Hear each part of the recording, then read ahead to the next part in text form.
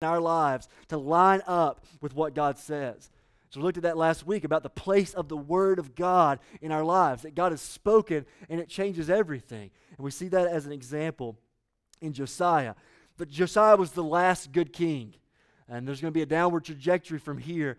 And you see Jeremiah here begins his earthly ministry, right, in the context of Josiah. So he becomes on the scene when Josiah is rocking and rolling, revival's happening among the people of Judah, things are going well. There's kind of a renaissance of sorts because, listen, remember the Assyrians were kind of the world power of that day. And they were coming in to take captive the southern kingdom of Judah after they had already taken captive the northern kingdom. And we see that this is happening, but during Josiah's reign, listen, the Assyrians began to kind of fade out of power. But then the Babylonians began to rise up in power. And so the Babylonians are now kind of the superpower, the strong nation. And so now the Babylonians in 612, after they've destroyed Samaria, the capital city of Assyria, now the Babylonians are the threat. Before it was the Assyrians. Now we see the Babylonians are coming in into God's people, and they're knocking on the door of Judah, saying, we're going to come in and take you captive. And so we see Zedekiah, if you read in verse 3, Jehoiakim and Zedekiah are the sons of Josiah, and they're wicked, wicked kings. And it's over the span of 40 years that Jeremiah is speaking. So he starts out with Josiah, and he sees the decline and the decay of the people of Judah, and ultimately their demise over the 40 years that he is a prophet. And so if you read the book of Jeremiah, that Zedekiah and Jehoiakim are kings that kind of give Jeremiah a fit, if you will. They're very, very wicked kings. And so what I have the task to do, that's the cultural setting, that's the history of what we're talking about here with Jeremiah. But what I want to do this morning is preach the whole book of Jeremiah. And all God's people said, oh, no. Yeah. Because if you guess with us, what we've been doing is we have a reading plan. We're reading God's Word. We come in and try to preach a portion of that. And so over this next few weeks and the last couple of weeks, we've been reading Jeremiah. So what I want to do is try to make sense of the book of Jeremiah. Because if you've been reading it, you know it's difficult to read. Anybody saying Jeremiah is depressing? There's so many things going on. I just don't know what's happening. And so what I want to do is just try as best I can to kind of survey and get the snapshots. There's no way I can preach through the whole book. It's one of the longest books in the Old Testament. But I want us to get the picture. What's happening here in Jeremiah's life, in his message, and his ministry. And at the end, we want to pull out some principles to say, what in the world does this mean for me? So you said, Derick, you're talking about all this culture and this history way back when, thousands and thousands of years ago. It just seems so far removed. So why are you walking through and telling me about this book? Well, it does mean something for us. It teaches us something about God and about ourselves. But as we walk through this, we got to understand, this is one of the reasons why Jeremiah is so difficult to read. Is Jeremiah is written not chronologically. So you can't read chapter 1, chapter 2, chapter 3 and expect the events just to kind of go in order. It's not written like that. Jeremiah instead is more of a collection of sermons, of speeches, of narrative, of poetry. And so it's just kind of more topically arranged than it is chronologically arranged. So it's like, wait, did that happen in this? It's not in order. So that can be confusing. And then also it's different genres. So sometimes Jeremiah is speaking as a poet. And then other times he's given history. And then other times he's writing in fiction kind of work. And there's all these different kind of ways Jeremiah is writing. So there's not one way to interpret this. But as we read this, here's what I want us to think. Think like an autobiographical journal. So as we read this, read it as if Jeremiah is writing out in his journal all the things that he's experiencing with the people of Judah. The Bible's very honest. And it's very raw. If you're a skeptic or you're a doubter or you're a seeker, you're not really a Christian, man, books like Jeremiah should really embolden your confidence in the Word of God because it's not about us and all that we can do. Jeremiah is being very honest about his faults and his doubts. He's being very honest about what's going on in the people around him. It is just a brutal, anguish-filled turmoil, and you get to see inside this man, the prophet Jeremiah, as he speaks to the people. So let's jump in and try to survey this book. So there's 4 main categories I want us to look at as we look at the book. Okay, y'all ready? Buckle up. No one's ready. I have 2 people smiling at me already. This is not good. All right. Jeremiah's call. I know it's heavy, but we got to jump in. This is God's word. So let's do the work, okay? Do the work with me to study the book of Jeremiah this morning. We'll begin reading again in verse 4 of chapter 1. First, we see Jeremiah's call to the ministry of the prophet. All right, let's read. It says, "Now the word of the Lord came to me," Jeremiah, saying, "Before I formed you in the womb, I knew you. And before you were born, I consecrated you. I appointed you a prophet to the nations. Then I said, Ah, Lord God, behold, I do not know how to speak, for I am only a youth. But the Lord said to me, Do not say I am only a youth, for to all to whom I send you, you shall go. And whatever I command you, you shall speak. Do not be afraid of them, for I am with you to deliver you, declares the Lord. Then the Lord put out his hand and touched my mouth. And the Lord said to me, Behold, I have put my words in your mouth. See, I have set you this day over nations and over kingdoms to pluck up and to break down, to destroy and to overthrow, to build up and to plant." All right, so you know I've got a lot to cover, so let's just jump in. Just a couple things we see from Jeremiah's call. Number 1, we see the sovereign choice of God. There's 10 times in these 6 verses that God is telling Jeremiah, it was I who knew you. It was I who formed you. It was I who set you apart for this task that I'm calling you to. It's going to be me who's going to deliver you. It's going to be me who gives you what to say. It's going to be me who protects you. Jeremiah, it's all about what I'm doing in the world, and I'm sovereign over your life, and this is the purpose to which you are called. You see that clearly, that it is God initiating the calling and the purpose of Jeremiah. This is not just something Jeremiah is walking into. As a matter of fact, you see his resistance to it. But God is saying, this is the purpose that I have for your life. That God's calling Jeremiah for a point in history to show off his glory. He's going to use his life to do it. So I know this is about Jeremiah. This is not something we can just directly apply to our lives. But the rest of the counsel of Scripture would tell us, listen, that God has a purpose for you. That he has a calling on your life. That you are created with a unique design, with a unique purpose for the God's glory and for your joy. That your life matters. That you were created by God, you were created for God, and you were created to be used through him to the ends of the earth. That your life matters. Your life matters. You're not just an accident. You're not just a collection of molecules together. You have purpose, and you are designed by your Creator. We see that through Jeremiah, and I think by proxy we can apply that to our lives today. But I want us to see the nature of Jeremiah's calling. So God's sovereignly choosing this man to do this purpose in the world. But notice what God's calling him to do. First, his calling was centered on the proclamation of truth, not his preferences or opinions. That God says, I'm going to tell you what to speak. I'm putting my words in your mouth. Whatever I command you, you will say. So Jeremiah's not getting to go and just kind of do his best opinions and his best wishes. It is directly flowing from what God has said. And so as Christians, listen, we don't believe that everyone should become like us and everyone needs to be Southern Baptist and join a church. You know, that's not what we're about. As Christians, we believe that God has spoken. He's given us truth. And so I'm not up here to give my opinions of how life is supposed to be lived. We believe that God has designed the world to work and has made that known. And so we are centered on the proclamation of truth, not our preferences and not our opinions. That was the calling of Jeremiah, and it's our calling today. Now, second, his calling was rooted in God's provision, not his abilities or his perseverance. So he says, God, I can't be your spokesman. Like I'm a young guy. I don't have the words to say. I can't do this. They're scary. They might kill me. This is kind of resistant. Your word is not culturally accepted.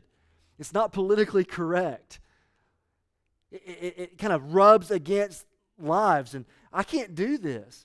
And what God says is don't be afraid of them.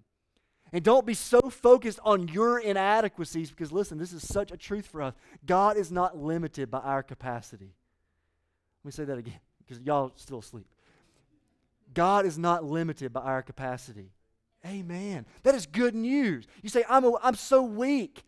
I have such doubts. I can't even hardly do anything right. You saying that God has purpose in my life? There's no way. And God's saying, don't be afraid of the calling that I've placed on you. Do not look at all of the inadequacies. For Jeremiah, he was young. What's your excuse?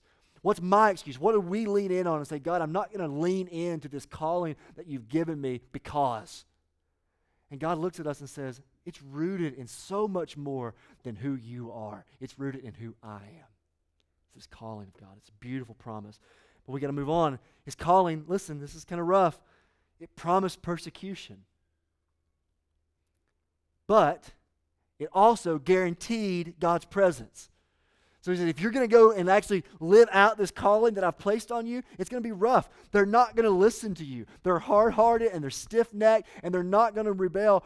They're going to rebel constantly. But Jeremiah, I'm going to be with you. I'll protect you. And so this was not an absence. This is not comfort. This is not your best life now. This is not some health, wealth, prosperity gospel. This is, if you're going to follow me, it will cost you something. It will cost you something. Are you willing to follow Jesus even if it puts you in situations that's hard? That we're going to get out of our agendas and our comfort zone. We see that in Jeremiah. And so what a beautiful, beautiful promises. But I think so many of us need to hear this today. This is the calling of God in Jeremiah, but before we move on, it's the calling of God on our lives this morning. Is He's calling us to have a resolve for truth. He's calling us to be so rooted in leaning into the strength that God provides, not paralyzed by our weaknesses. And He's calling us to have a resolve, even if everything around us falters, and even if it begins to cost us our life. Will you follow? Will you follow? And just some encouragement to you this morning is the Word of God, empowered by the Spirit of God in you, is enough to accomplish the mission of God. The Word of God, do you believe that God has spoken and that this is sufficient to change lives? How many of you would say, I'm in change because this book got a hold of me, or the God of this book got a hold of me? I'm not the same person. It has the power to change lives and to show us who God is and to transform us from the inside out. And that power is not in us, and it's not in our programs. I'm so excited about all that's happening at 9:30. I'm so excited about our strategies. But listen, if God's power is not fueling that, it is in vain. But if He is, if God's Spirit comes in and says, I will show you Christ, I will illuminate truth to you, I will empower you to do things that you can't do on your own. That's the Christian life. To be empowered by the Spirit of God, trusting in the Word of God, and that is enough to accomplish the mission of God. It is enough. Will you trust it? Will you jump in to God's calling in your life? Will you join His purposes in the world? We can live our lives for many different things, but that is something to build your life on. That is something to build your life on. But we're going to see specifically with Jeremiah's call, it's different than ours because he has purpose for the people of Judah. Notice his calling had two kind of facets to it. Number one, he's supposed to pluck up, break down, destroy, and overthrow. Okay, we see a lot of that in Jeremiah. And then he's also going to build up and plant. So here's what we mean by this. Here's the primary theme of the book of Jeremiah. We gotta wrestle with this. The primary theme of Jeremiah's message was the impending judgment of God on the nation of Judah, specifically from the invading Babylonians. We talked about them earlier. But also of a hope of a future restoration. That's kind of the theme of the book in a nutshell. Jeremiah is saying, judgment is coming through the Babylonians because of your sin. And so he's tearing down, he's plucking up, he's doing all that God said he's going to do. He's destroying, he's overthrowing, but he's also simultaneously giving just some glimmers of hope of a future restoration. That yes, it's dark right now, but hope is coming. Hope is coming. That's the point of the book of Jeremiah's message, what's happening here in this book. So let me go through 3 parts of the book, all right? Let me just, you better buckle up. You thought that was a water fountain? Fire hydrant is what I meant to say, Duke. Fire hydrant is like a little trickle of a water fountain. Judah's condemnation, part 1. Chapter 2, verse 12, the words will be on the screen. The first thing that we see, so he's going to speak to the people of Judah, okay? The nation of God's people here. He's going to condemn them for their sin. Let me unpack why. Jeremiah 2, verse 12. First, their sin was a personal attack against God Himself. Be appalled, O heavens, at this. Be shocked.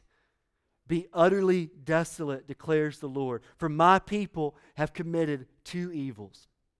Number one, they have forsaken me, the fountain of living waters, and they have hewed out cisterns for themselves, broken cisterns that can hold no water. So God's going to give a summary of why his judgment is coming on the people of Judah. Is they've abandoned God.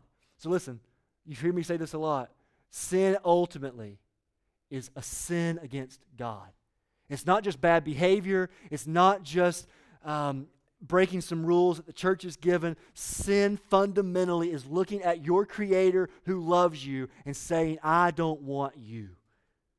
It is a rebellion against a person. It's very personal. It's what God says. He's like, you have forsaken me. You hear that word? It's almost like we were promised together. We had a relationship, and you've walked away. So God's judgment is not coming because he's cranky or because he's having a bad day. His judgment is flowing from his righteousness and his character. And I wish I had time to unpack that. We just preached a sermon about a month ago about why the justice of God is a good thing. You should go back and listen to that. I invite you to listen because I don't have time to unpack that here. But God is broken-hearted because they have attacked him personally. And they've not just abandoned God, but notice what they've done. It's twofold. They've went after cisterns that hold no water. It's this picture that God is this fountain of water that will satisfy the thirst of your heart. But they went after these broken wells that would never satisfy their souls. It's the nature of idolatry. It's the nature of sin. It can never fulfill us. So our rebellion against God is so foolish because we run away looking for life and we actually find death. And that's why he'll say the next kind of idea is Jeremiah all throughout the book is going to unpack that idolatry is foolishness. So he's calling them out for their sin. Judgment is coming. But idolatry, to worship anything other than God with our lives, is foolish. I want you to read this. This is such an indictment against false worship. In Jeremiah chapter 10, verse 3, the words will be on the screen. I'll be jumping around here some. It says, for the customs of the people are vanity, meaning it's empty. It's but a breath. A tree from the forest is cut down and worked with an axe by the hands of a craftsman. They decorate it with silver and gold. They fasten it with a hammer and nails so that it cannot move. Their idols are like scarecrows in a cucumber field. Oh, it's like he's talking trash. And they cannot speak. I love the Bible. I can't believe I just did that. They have to be carried, for they cannot walk. Do not be afraid of them, for they cannot do evil. Neither is it in them to do good. So he's like, you're worshiping this little piece of wood as your God, and you were the one that made it. How foolish is that? You're worshiping things, it's in your image rather than me. That's why he keeps going in verse 6 and says, the contrast is, there's none like you, O Lord. You are great, and your name is great in might. Who would not fear you, O King of the nations? That's a good question. Who would not fear this God? Who would not want to worship him? For this is your due, for among all the wise ones of the nations and in all their kingdoms, there is none like you. I love this. They are both stupid and foolish. The instruction of idols is but wood. Every man is stupid and without knowledge. I told you this was rough. Every goldsmith is put to shame by his idols, for his images are false, and there's no breath in them. They are worthless, a work of delusion. At the time of their punishment, they shall perish. Here's the principle. He's looking at the people, and for them, it was this little image that they made out of wood. But for us, it's a lot of other things. And God's looking at you and saying, really? We're worshiping all these stuff. We're looking to relationships and sex and career and money and power and comfort and people's approval to find worth. We're worshiping so many things to be God to us. And what God would say to us is, that's just foolish. Like, it won't satisfy you. It's a well that will run dry. Everywhere you're looking other than God, it's just, if we really put it in that perspective and comparing that to him, it doesn't make sense. Who would not fear you, oh God? Why would we worship these stupid things that have no breath, to speak to us. They have no heart to have affections toward us. They have no hands and feet to do anything for you. They are powerless. And that is the nature of our sin. Man, what a picture that is. So in all of that, so they're forsaking God, they're worshiping stupid little things that they've created. Yet God shows grace. He shows grace. He shows mercy. And he says, if you will just repent, if you'll turn, if you'll come back to me, I'll forgive you. I'll forgive you. But they don't. They refuse to receive God's offer of forgiveness. In chapter 7, you see this indictment again. So as I read this, there's a lot of scripture here. Okay, I know, Jeremiah, I'm preaching the whole book of Jeremiah. But listen, I want you to read this next passage with me, thinking along the lines, if God was saying that directly to you. All right, because we can have it so far removed. Think about if God was saying this to you this morning. Verse 5, words will be on the screen. If you truly amend your ways and your deeds, if you truly execute justice with one another, if you do not oppress the sojourner, the fatherless, or the widow, or shed innocent blood in this place, and if you do not go after other gods to your own harm, see the heart of God? Then I will let you dwell in this place, in the land that I gave of old to your fathers forever. Behold, you trust in deceptive words to no avail. Will you steal, murder, commit adultery, swear falsely, make offerings to Baal, and go after other gods that you have not known, and then come and stand before me in this house, which is called by my name, and say, we are delivered, only to go on doing all of these abominations? See that? They were worshiping other gods, but they come into the temple and try to appease this God, and then leave on Sunday, if you will, and live however they want to live. Verse 11, has this house, which is called by my name, become a den of robbers in your eyes? Behold, I myself have seen it, declares the Lord.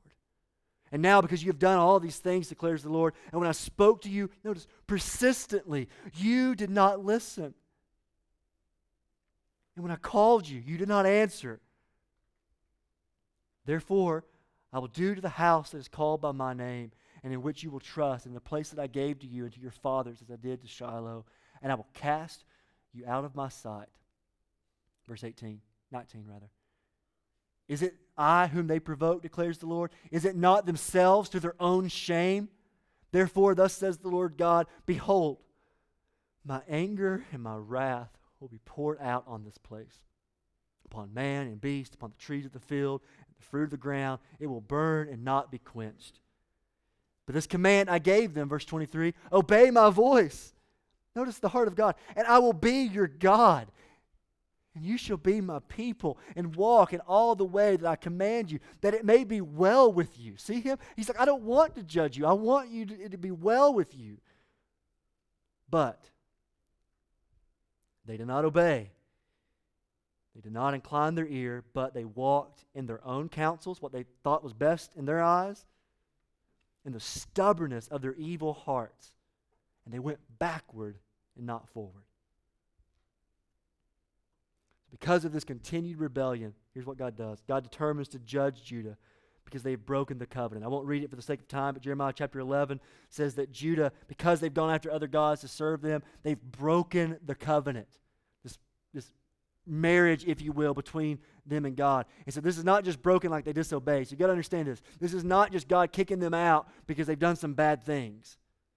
This is, they've broken the covenant, meaning they've walked away from me. So therefore, I've got to judge. The covenant is now annulled. So therefore, I will keep the covenant by cursing and punishing you, because that is what you refuse to do anything else. And so the rest of the book, you just see this picture of God just continually saying those type of things to the people of Judah. So here's the part 2. As we're seeing this indictment against the people of Judah, we see Jeremiah's heart in it. So the prophet of God, there's a few things that we see about him. First, we see that he weeps over Jerusalem. Okay, he weeps over Jerusalem. Here's chapter 4, verse 19. My anguish, he says, my anguish, I writhe in pain. Oh, the walls of my heart. My heart is beating wildly. I cannot keep silent, for I hear the sound of the trumpet, the alarm of war. Crash follows hard on crash. The whole land is laid waste. Suddenly my tents are laid waste and my curtains in a moment. How long? must I see the standard and hear the sound of the trumpet. He's weeping that his people, he's watching them decline, and ultimately he's hearing, as you will, the Babylonians coming in to take them captive, and he's just weeping over the condition of his people. He also doubts God. Anybody have trouble doubting God? I do at times. Chapter 15, verse 15. Notice Jeremiah's heart here. "O Lord, you know, remember me and visit me, and take vengeance for me on my persecutors. In your forbearance, take me not away. Know that for your sake I bear reproach. Your words were found, and I ate them, and your words became to me a joy and the delight of my heart. For I am called by your name, O Lord. I did not sit in the company of the revelers, nor did I rejoice. I sat alone because your hand was upon me, for you had filled me with indignation. So why is my pain unceasing, my wound incurable, refusing to be healed? Will you be to me like a deceitful brook, like waters that fail?" See what he's saying? God, I've tried to follow you. I've done everything that you've said. I've tried to keep your commandments. I enjoy your commandments. I've tried to live separate. I've been alone all of these years, and I've been having to do what you've told me to do, and yet now, you don't seem to be coming through. You say you're a fountain of living water, but are you going to be like a deceitful brook? I'm doing all this for you, and where are you coming through? Why am I still in pain? There seems to be no end to my suffering. What do I do? Then it gets so bad that he wishes he had never been born. I don't know if you've ever been there. Jeremiah chapter 20, verse 14 says, "Cursed be the day which I was born, the day when my mother bore me. Let it not be blessed. Cursed be the man who brought the news to my father. A son is born to you." Skip down, it says, "Why?" Verse 18, "Why did I come out from the womb to see toil and sorrow and spend my days in shame?" He's like, what's the purpose of my life? If all I'm doing is experiencing this evil around me, I don't want to live. It would have been better if I'd never been born. See the anguish of this prophet? It's woven throughout the book. And then lastly, he struggles with injustice in the world. So Jeremiah 12:1 says, "Righteous are you, O Lord, when I complain to you, yet I would plead my case before you. Why does the way of the wicked prosper?" It's a good question, isn't it? Why do all who are treacherous thrive? So he's looking around saying, I, as your man of God, trying to obey you, is suffering. I see your people hurting. The good guys are losing, if you will. And I look around me, and all of the wicked people seem to be flourishing. Have you ever asked that question? That's all throughout the Psalms. It's all throughout the Old Testament. The Bible is very honest that Jeremiah is struggling with injustice in the world. And I think it's timely for us today. I think so many of our hearts feel what he's feeling. But part 3. So you have Judah's condemnation, Jeremiah's anguish and his suffering, and then part 3 of the book, another theme that runs throughout, is this hope of future restoration. Okay, this will be the end. We'll get some practical things, okay? So hope of future restoration. Listen to this promise. God heals all he has broken. This is happening in the same book, okay? Jeremiah 31, verse 3. It says, "The Lord appeared to him from far away." Notice, "I have loved you with an everlasting love. Therefore, I have continued my faithfulness to you. Again, I will build you, and you shall be built, O Virgin Israel. Again, you shall adorn yourself with tambourines, shall go forth in the dance of the merrymaker." You say, what does that verse mean? It doesn't mean much to me. Here's what God told Jeremiah, that Jeremiah was supposed to be a picture of the judgment of God. And so he would do things. God told him to never marry, and that he was not allowed to go to parties because he was supposed to be a tangible expression of sorrow and anguish and turmoil because of the judgment of God. That was his calling in life, okay? And that all throughout the book of Jeremiah, you see this thing with Judah, that it's a sickness that's incurable. You see that they're going to be scattered to the ends of the earth with no place to go. He was told not to marry and not to party. But in this verse, God's going to reverse all of that. He says that there's going to be joyful singing, that the bride's going to come in. There's going to be a restoration of all things, that those who are scattered will be regathered. And the incurable sickness, listen, that we can't cure, God says, I'm going to heal you. I'm going to heal you. So in the midst of all this darkness and this gloom and this doom and this destruction, there's just woven throughout the whole book. That's just one example of There's a hope of future restoration. This is not the end. One is coming who will fix all of this. And we get a glimpse of what that'll look like in the new covenant. Okay, Jeremiah 31, this is a common verse. If you grew up in church, you probably heard this. But I want to read this in its entirety. Verse 31 of chapter 31. Jeremiah is going to prophesy of the new covenant. It's part of this restoration. It says, behold, the days are coming, declares the Lord, when I will make a new covenant. It says, remember, they've broken the old covenant, but there's going to be a new covenant with the house of Israel and with the house of Judah, both kingdoms there. Not like the covenant that I made with their fathers on the day when I took them up out of the hand to bring them out of the land of Egypt. That's the covenant with Moses, the law on Mount Sinai. My covenant they broke. So they broke God's law, continue to break God's law, did not want to repent for breaking God's law. Though I was their husband, declares the Lord. He was always faithful, even when they were faithless. Verse 33. For this is my covenant that I will make with the house of Israel. I will put my law within them, and I will write it on their hearts. And I will be their God, and they shall be my people. And no longer shall each one teach his neighbor and each his brother, saying, know the Lord, for they shall all know me, from the least of them to the greatest, declares the Lord. For I will forgive their iniquity, and I will remember their sins no more. Man, I wish I had time to unpack this, but later on in the fall, when we get to the New Testament, we'll be talking about the new covenant. We'll get there. But this is such a beautiful picture that the old covenant, the law, here's all you're supposed to do, right? And what God's saying is that can never empower obedience. You can never do enough good to make yourself right with God. The law just shows you how much you need a Savior. The old covenant is broken. And Christ comes to fulfill the law. And what Jesus comes to do is to give a new covenant that the Bible says is written on your heart. That it's an internal transformation. It's no longer, here's this list of standards and obey, but what Jesus offers is this new covenant that's not like the first, that says, I will transform you from the inside out so where obedience is possible. It's possible. I'm going to change you. That's the new covenant that Jesus is promising. So in the midst of all of this darkness and 600 years before Jesus even comes onto the scene, there's hope of a rescuer. Jesus, there in Jeremiah. And then lastly, I won't read it for the sake of time, but chapter 50, verse 3, is that these wicked people that are coming in to take them captive from the hand of God, the Babylonians, God promises to avenge them. So the last few chapters is not just an indictment against the people of Judah, but it's around all the nations. That judgment is coming, that I will restore you. Even the people that are falsely hurting you, I will come in and wipe them out eventually. All right. Take a breath. Okay.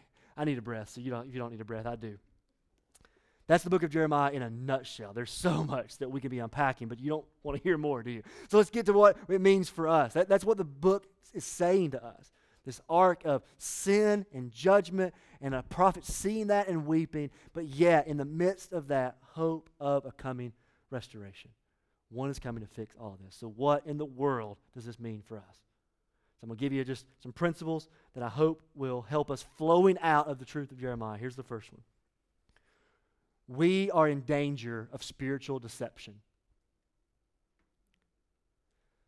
We're in danger of spiritual deception. Jeremiah 17, verse 9 says, the heart, who we are, you as a person, is deceitful above all things. Deceitful. And desperately sick. Who can understand it? So our culture says, follow your heart. And the Bible says, don't follow your heart because your heart will lead you astray. So we don't just listen to what our heart tells us. Listen, you don't just follow your emotions. You point your emotions. You direct your heart. Because if you trust our heart, your heart will lead you astray. Your heart is sinful. Your heart is not the thoughts of God. We need our heart transformed. So we are in danger of spiritual deception. The Bible says that if anyone thinks that he stands, to take heed lest you fall. That pride goes before destruction and a puffed up spirit before a fall. That's true for all of us. We are in danger of spiritual deception. So I don't know what the Spirit of God wants to speak to you with that point, but I trust that He is. In what way is your heart deceived? I don't need to follow God. I'm just fine on my own. But I love you. That's a lie of the enemy. I can live this way and it's okay because I don't have to go God's way. I know what's best. It's deceptive. That I know what God says, but I don't want to do it. We can even deceive our hearts that we're more godly than we actually are. You say, I'm making disciples. Are you? Like, point me to people. Who are you making like a follower of Jesus today? We can deceive ourselves because we believe it in our heads that we're not actually living it out. You say, I believe that God is worth the glory of the nations and I'm going to share my faith. When's the last time we articulated the gospel and called for a response? We can say, I love this city, but when's the last time you engaged someone who's not like you? I'm convicted by this. I see this in my own life. Am I really making disciples? Are we really doing the things that God's called us to do? We can all deceive ourselves. Sin is deceptive. It lulls us to sleep to make us think that we're okay. You say, listen, if we never come to a place to where we're honest about where we are, we'll never move ahead. So I've heard people all the time not want to study God's word, and we just think that we know everything that we need to know. We don't want to put ourselves in community. We don't need to study. And I'm just saying, you're never going to know God's word if we never get to a place to stop acting like we know it and come to a place and stop deceiving ourselves and actually put ourselves to say, I need others, I need you, God, and I'm not as good as I think I am. Every one of us is in the danger of being deceived spiritually. Sin is deceptive. So God, don't let us be deceived. The people of Judah were going into the house of God and thought they were safe. One verse in chapter 6 says they were saying, peace, peace, when there was no peace. They told themselves that it was okay when it wasn't okay. So don't play games with God. And don't play the church game. And that's not some turn or burn, doom or gloom. That's out of love and say God wants to restore. But if we never will get honest with one another, that first we need to get honest with ourselves. We need to get honest with God. You know what the word confession means? Is to agree with God about our sin. We confess our sin. That doesn't mean just list them off. It means I agree that they are what God says they are, and I'm not going to keep going down the path of darkness that will lead to destruction. I wish I could keep going there, but I can't. I'm going to move on. Here's a second principle that I think we understand out of this book. Judgment must begin with us. 1 Peter chapter 4, verse 17 says, for it is time for judgment to begin at the household of God. So here's what the people of Judah could have done. God, why are you sending justice to us and everybody else around us is wicked too?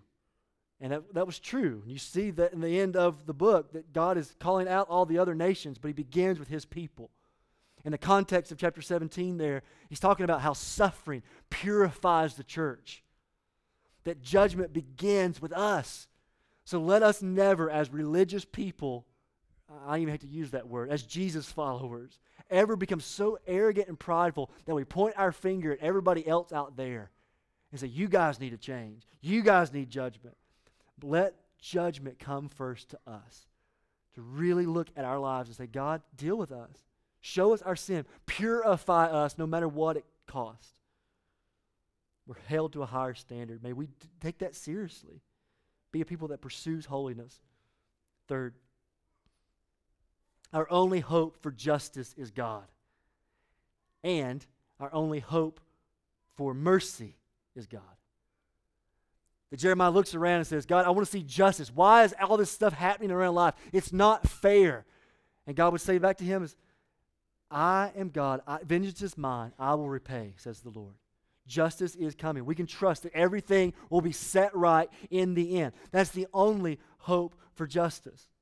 And we also see through the book of Jeremiah that our only hope for mercy is God. That if we're ever going to not have the wrath of God on us, it's going to be from the mercy that he shows us. So listen, everything that God does is for his glory in your life. Every bit of it. The stuff that looks like it's running amok around you, God is in control of all things, and he's using it for his glory. And the good things in your life, he's using it for his glory. So here's a statement that I think we see in the book of Jeremiah. God's ways can be hard. Some of the things he said, it's very hard for us to swallow. And some of the things that happen around us and happen to us and happen through us and in us, they can be hard. But God's purposes are good. Even when his ways are hard, you see him chastising his people and punishing them. But yet he's working that out for their good. It's for his glory. And you see that both are happening at the same time. That you have to have a category of the theology of suffering and injustice in the world, that God is sovereign over those things and he's using it in your life.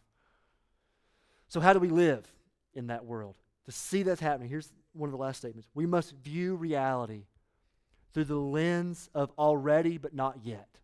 Here's what I mean. You said, Derick, what in the world does that mean? I'm trying to explain it to you. You have to see some of the prophecy as being interpreted and being fulfilled near and far. Okay? So some of the things, this restoration happens soon. So in a couple hundred years, you're going to see that the people of Judah get to come back to their land.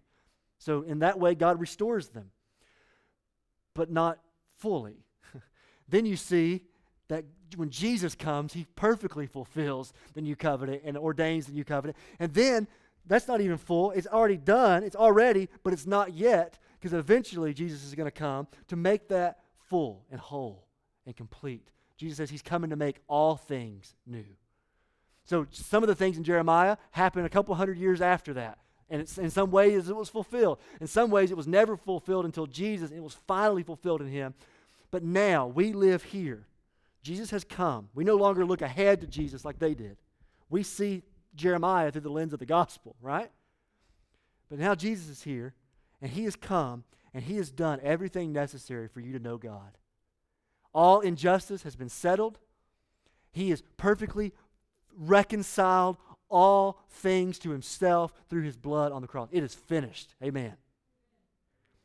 But we look around and we see suffering. Why doesn't God do something about the injustice of the world? The answer is he has, and he will. I know I'm righteous, right? Like he's made me righteous. If I'm in Christ, I'm a new creation. I am justified just as if I've never sinned. He's declared me righteous because he's given me his righteousness. But I don't feel righteous. Anybody with me? Okay? I'm still struggling. I have the power of the Spirit of God in me, but yet I doubt and I'm all over the place most of my life. What's happening here? Like I know God's purposes are good because I trust him in the cross. I look and I know he's for me, and I know he's coming again to make all of this right. He's going to set it right. Do we believe that? He's coming again. But what do I do here in between the times? That's what I mean. We have to understand that we live in the already but the not yet. We are already righteous. But one day, he's coming to remove us from the presence of sin. What a day that will be. He has entered into our suffering, and he allows hope and restoration of all things, all the evil of the world. He has done something. You say, Derick, I don't see it. Where's God at now? And he's working through his church, through his Spirit, and one day he will come and set all things right.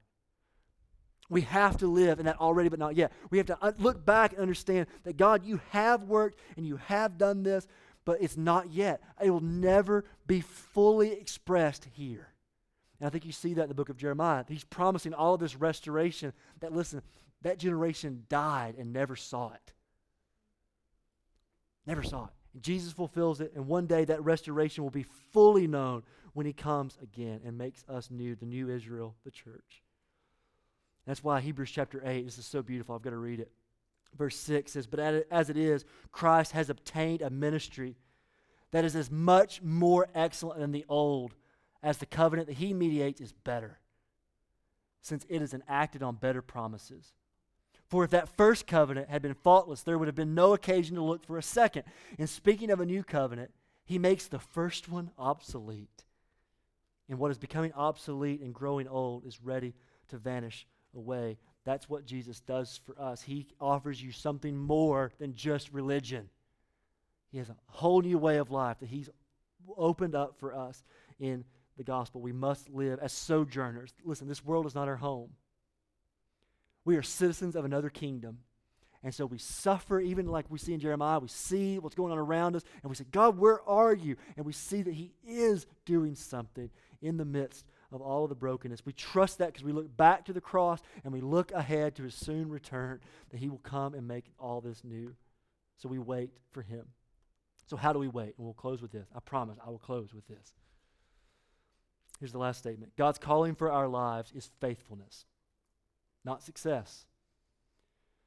So injustice is happening around us. Our sin is deceptive, and we are fighting our sin. We see all of the Word of God is hard for this culture that we live in. We seem like we're aliens and strangers and foreigners. In many ways we are, because this world is not our home. We struggle with all of the stuff that's happening because we look ahead to a soon return. So what do we do in the meantime? Be faithful. Be faithful. That God is not calling you to success by the world's standards. He's calling you to do what He said. That's such a timely word for us in this church as we move ahead, that faith success is not the way we want to describe it to be. It is faithfulness. Are we doing what God has commanded us to do? If He chooses to bless us with tons of success from our vantage point, whatever that looks like for you, we will praise God. But what if He doesn't? What if we suffer? And what if we lose everything? Is faithfulness enough? Because if you don't say that, you're going to have some issues with Jeremiah. Like Jeremiah's ministry, he went 40 years in ministry and only had 2 people respond positively to his message. 2. He was beaten. He was thrown in prison. He was falsely accused as a traitor.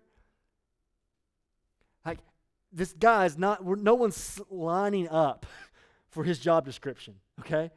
No one wants Jeremiah's ministry and calling. But yet, was he faithful? He was faithful. And God had told him that was going to be his ministry.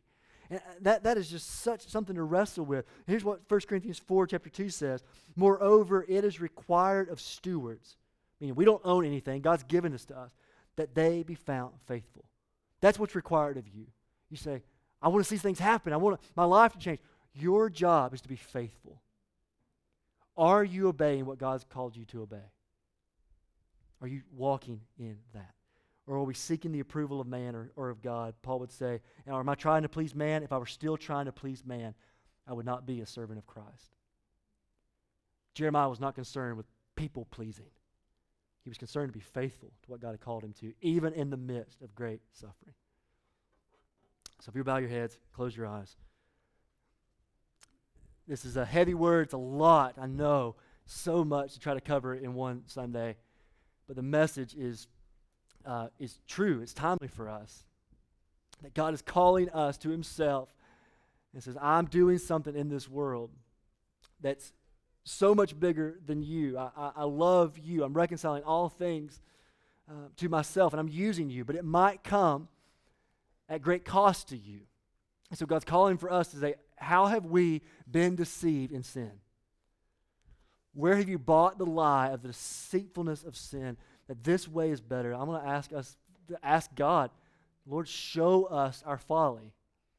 Repent and turn to Him. If you don't know what that looks like, come talk to us. We would love to help you understand what it means to follow Jesus.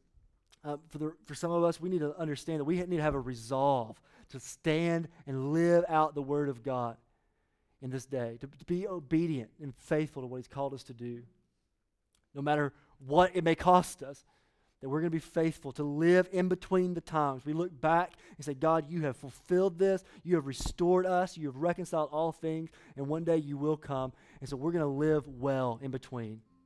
We're going to suffer if need be. We're going to do the work that you called us to, because it's rooted in your truth, not in our opinions. It's rooted in who you are, not in our abilities or our inabilities. And we trust you.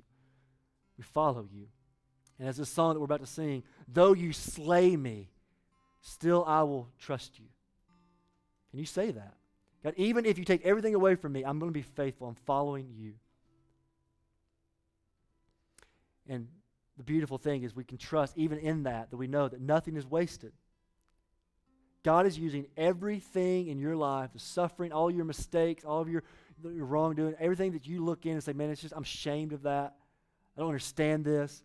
He's taking it all and He's working it out for your good and His glory. Nothing is wasted. And so we can just sit in a moment of response. This team's going to sing this song over us.